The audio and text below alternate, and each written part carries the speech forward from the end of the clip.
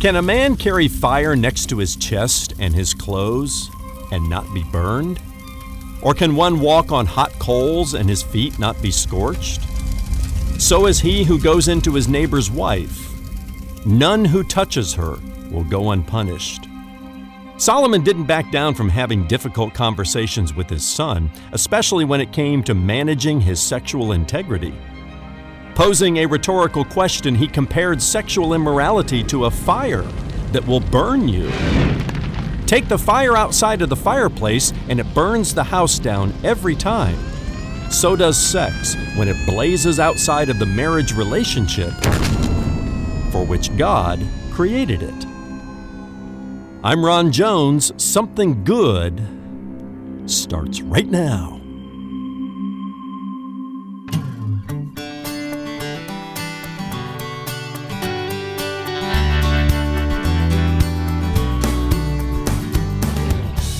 God created sex for two reasons: recreation and reproduction, and for two people, a man and his wife. Hi, I'm Brian Davis, and you're listening to Something Good with Dr. Ron Jones. Today, Ron takes us to the Old Testament book of Proverbs, both to remind us of God's design for sex and to warn us of the consequences of venturing outside His will. It's all part of his continuing series, Wise Sayings, Guidance for Everyday Life, and it comes your way next. Visit somethinggoodradio.org and listen to the broadcast on demand on your schedule. That's somethinggoodradio.org. From Atlantic Shores Baptist Church in Virginia Beach, Virginia, where he serves as lead pastor, here's Ron with part 2 of his Something Good radio message, Making Wise Choices About Sex. We need to celebrate it within the context that God gave to us and give fair warning to all of us that we not lose our sexual integrity by spilling the pure water system and contaminating it through sexual immorality.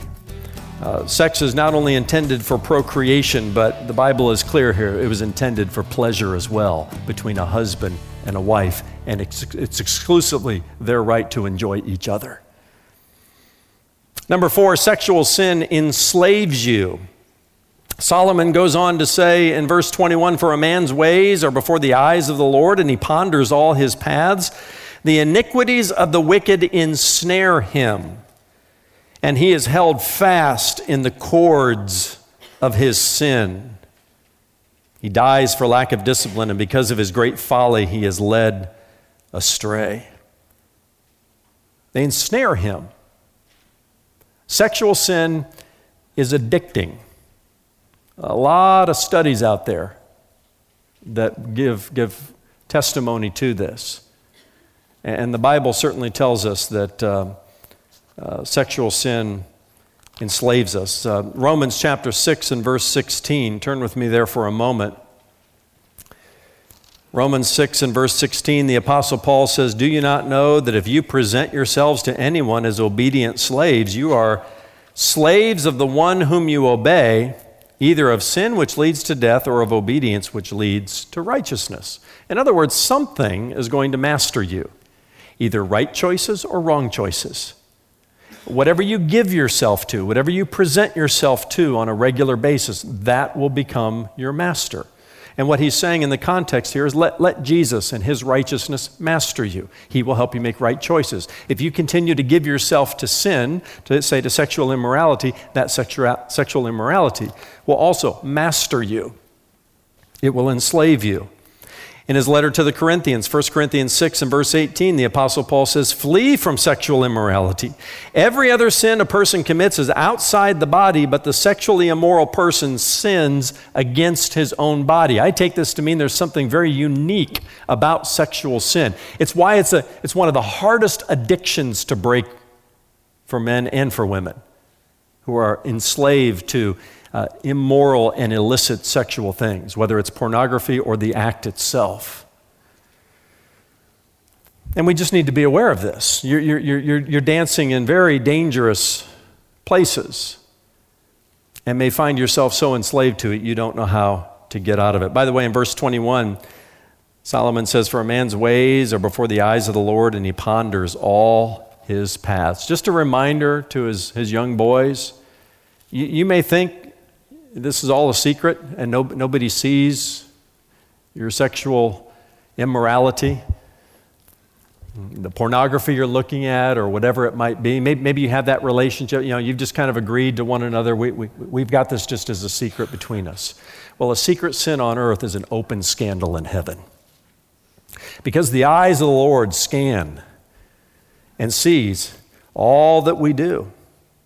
A man's ways are before the eyes of the Lord, and he ponders all of his paths. Don't ever think that, what you've tucked away in a secret compartment over here is not open and on the big screens in heaven. God sees every bit of it.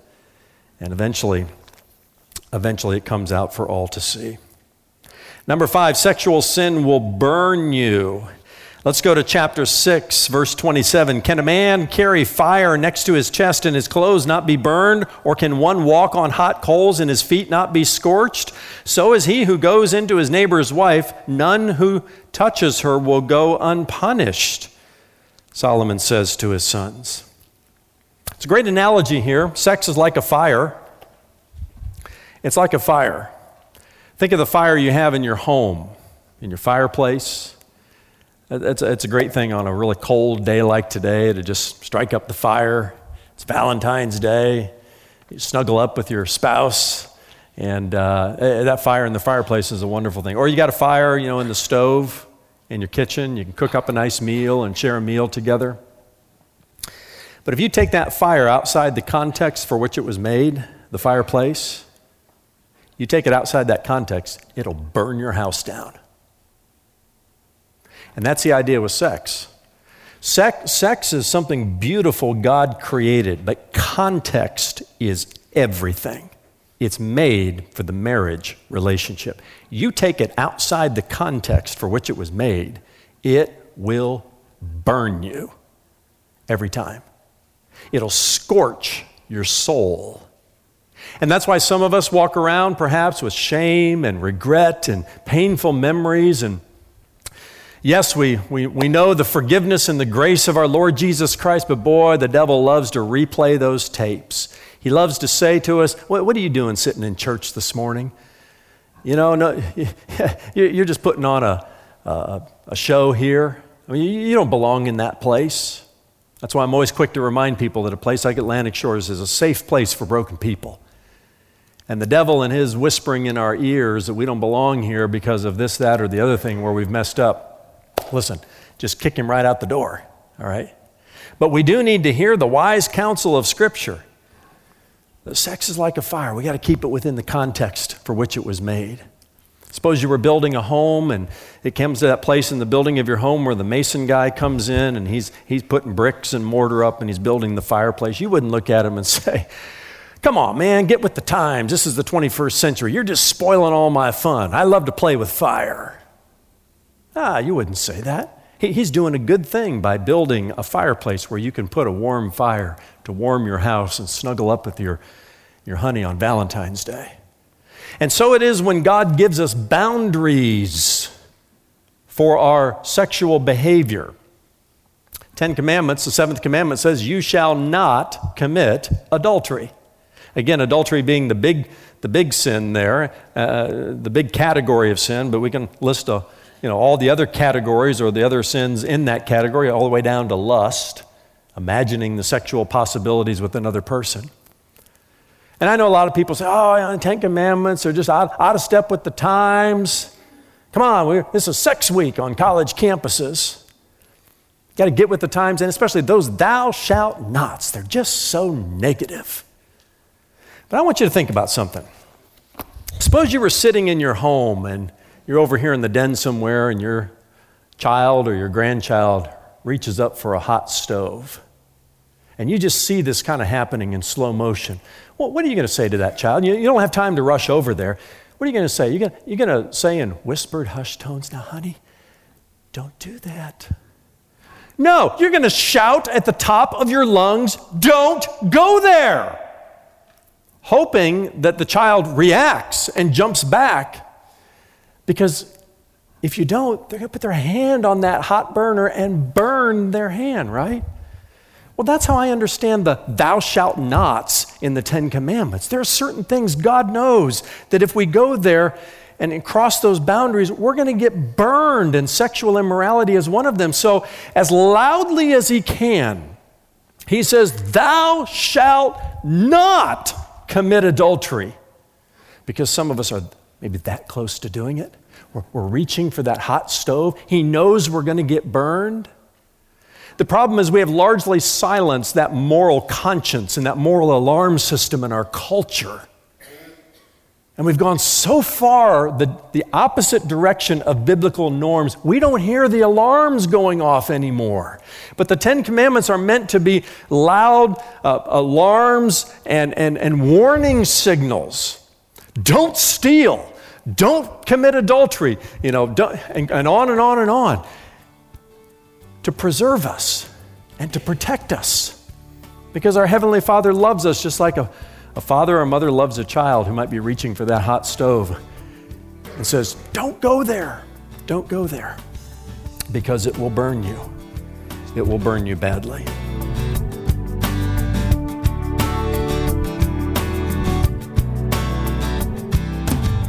We'll return to Something Good with Dr. Ron Jones in just a moment. Now, to listen to any of Ron's messages on demand, just stop by somethinggoodradio.org. While you're there, make sure you access the Something Good digital library, where you'll find more than 500 hours of video and audio teaching from Dr. Ron Jones. You can search the streaming library by scripture or topic and find answers to your Bible questions, and that'll help you grow in your Christian faith. Again, that's our Something Good digital library at somethinggoodradio.org. Some of life's greatest adventures take place on a road trip. Nothing is more enjoyable than traveling the open highway with the windows rolled down and the music turned up. Each town, each exit, an experience all its own. Hello, friend. I'm Ron Jones of Something Good Radio, and today I'm inviting you to take a road trip with me. You see, I'm convinced that reading the Bible is the greatest literary adventure you can ever take. But with 66 books, 2 testaments, and more than 600,000 words, it can be a daunting journey to attempt. That's why I wrote my 2-volume book, The Ultimate Road Trip Through the Bible, where I give you a bird's eye view of God's Word so you can clearly see how it all fits together. All 66 books of the Bible, from Genesis to Revelation. So pack your bags and join me on the ultimate road trip through the Bible. You'll be glad you did. Here's Brian with details. The Ultimate Road Trip Through the Bible, Volume 1 and 2 can be yours today by request for your gift of $50 or more to support the ministry of Something Good. When you order the print versions, you'll also get instant access to the Route 66 Digital Library, a $275 value. The online library includes electronic versions of the book, plus video sermons, audio messages, and downloadable sermon notes on all 66 books of the Bible. Visit somethinggoodradio.org to request the 2-volume set and to gain immediate access to the Route 66 Digital Library. That's somethinggoodradio.org. Pastor Ron, not only did you break this project up into 2 volumes, but you created what you call 8 different road trips, 5 in the Old Testament and 3 in the New. Help our listeners understand the motivation behind that literary structure. You know, Brian, categorizing the various books of the Bible into 8 separate groups is nothing new. They include the books of the law, the Old Testament historical books, the wisdom books, the major prophets, the minor prophets. Then we're into the Gospels and the early church, the Pauline epistles, and we finish up with the general epistles and Revelation. But when I first decided to compare the reading of God's Word to a travel adventure, well, it took me almost no time to come up with the phrase road trip to identify these 8 sections of Scripture. What I believe the reader will begin to see a little more clearly is that the books of the law, for example, point to the person and work of Jesus Christ as much as the Gospels do. That's because the Bible is one story with one main character. His name is Jesus, and he is the Christ. My hope is that by experiencing the 66 books of the Bible as 8 separate road trips, this overarching theme will be easier to recognize and understand. Such a great idea, Pastor Ron. We're so glad you decided to share this important book with us. You can get your copy today by going to somethinggoodradio.org. Both volumes of this great resource are yours for a gift of $50 or more to support the ministry of Something Good. Give online at somethinggoodradio.org or over the phone by calling our offices at 757-276-1099 or mail your gift to P.O. Box 6245, Virginia Beach, Virginia 23456. Solomon likened sexual immorality to a fire. It may not burn you immediately, but it will burn you eventually. Here's Ron and the rest of today's Something Good radio message, making wise choices about sex. God created sex for the marriage relationship. I said it earlier, but I'll say it again. Context is everything.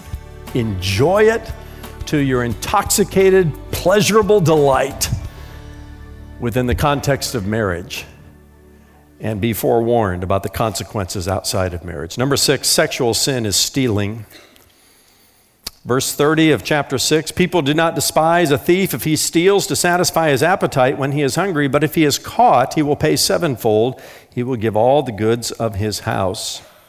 It's interesting in our culture today, many people say that, well, the human sexual desire is kind of like our desire for food. And if you get hungry, go satisfy yourself.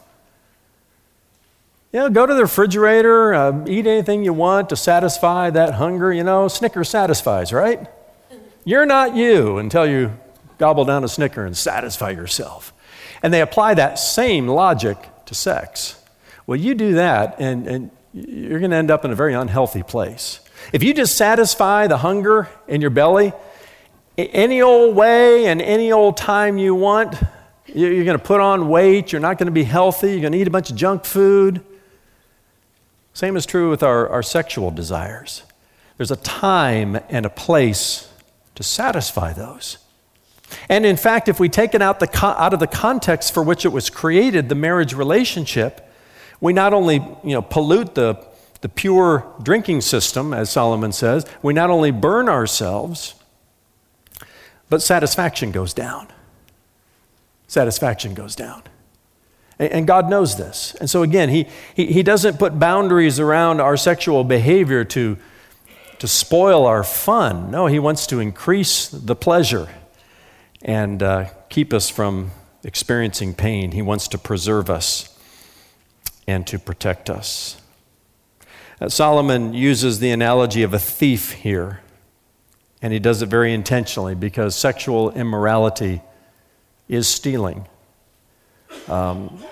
It's somebody else's daughter or son. It's somebody else's future husband or wife or present husband and wife, and it doesn't belong to you. It's interesting in the Bible, to believers, Paul writes, I think in his letter to the Corinthians, your body is not your own. It was bought with a price. It is the temple of the Holy Spirit. And all this garbage in our culture today about how it's a woman's choice or it's a man's choice, or because, well, what did the college students say at the University of Utah? The goal is for everybody to exercise their complete autonomy. No, your body and my body, it doesn't belong to me. It belongs to the Lord. I'm just renting this facility.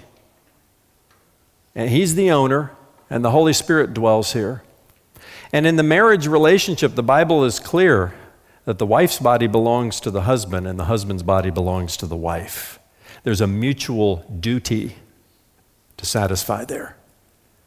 So that runs so contrary to this idea of complete autonomy in our culture today. Runs contrary to the biblical standard that we find in Scripture. I know a message like this hits people in a lot of different places, and I just want to end reminding us all of a story in the Gospels.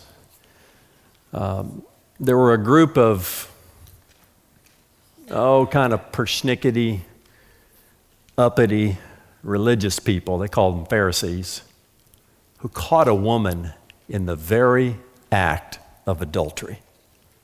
They must have been kind of watching her because they knew the time and the place. They went into her home. Boom, there she was, right in the act. They drug her out into the streets. They threw her down in public shame in front of everybody and then brought Jesus in and said, "What are you going to do?" Remember the story? The Bible says Jesus kneeled down. Didn't say anything, just kneeled down, and he, with his finger, started writing something in the dirt. We don't know what he wrote. There's speculation that he might have written the 10 Commandments. What we do know is that he didn't speak anything to the Pharisees, but you did hear the sound of one by one the rocks they were holding in their hands, the stones that they were going to throw at her, dropping to the ground. Thud, thud, thud, and the shuffling of sandals in the dirt as they walked away. Eventually, all of her accusers were gone, and Jesus turns to her and says, "Where are your accusers?" And he says these gracious words to her, "Neither do I condemn you." But he didn't stop there. He also told her, "Go and sin no more." And that's a beautiful illustration of what the gospel writers say about Jesus, that he was full of grace and truth at the same time. Think of it like a teeter-totter. Grace on one side, truth on the other.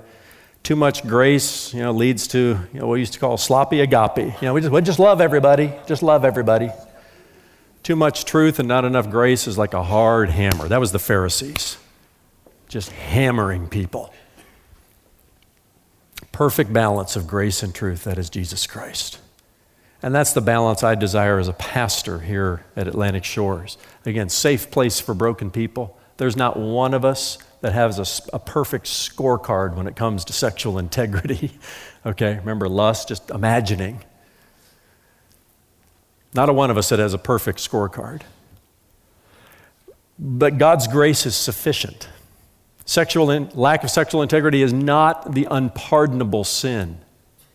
But if it's got you by the scruff of your neck and it's pulling you here and pulling you there and you can't seem to get free, just know greater is he that is in you than he that is in the world. And at the cross, you're going to find cleansing and forgiveness and a Jesus who is still full of grace and truth. The Bible says to believers in Jesus Christ, Romans chapter 8 and verse 1, there is no condemnation to those who are in Christ. Are you in Christ today? Do you know Jesus Christ is your Savior? Are you in the family of God? Have you been born again and born anew into the family of God? If not, today is a great day to do that. There's no condemnation to those who are in Christ, but that same Jesus who is full of grace is also full of the kind of truth that says, go and sin no more. If you're in an immoral relationship today on the authority of this scripture and as a representative of the Lord Jesus Christ, I'm going to tell you to stop it today. For your own good. For your own good. For all the reasons we talked about. Go and sin no more, and from this day forward, walk in sexual integrity by the grace of God and by the power of the Holy Spirit. Amen.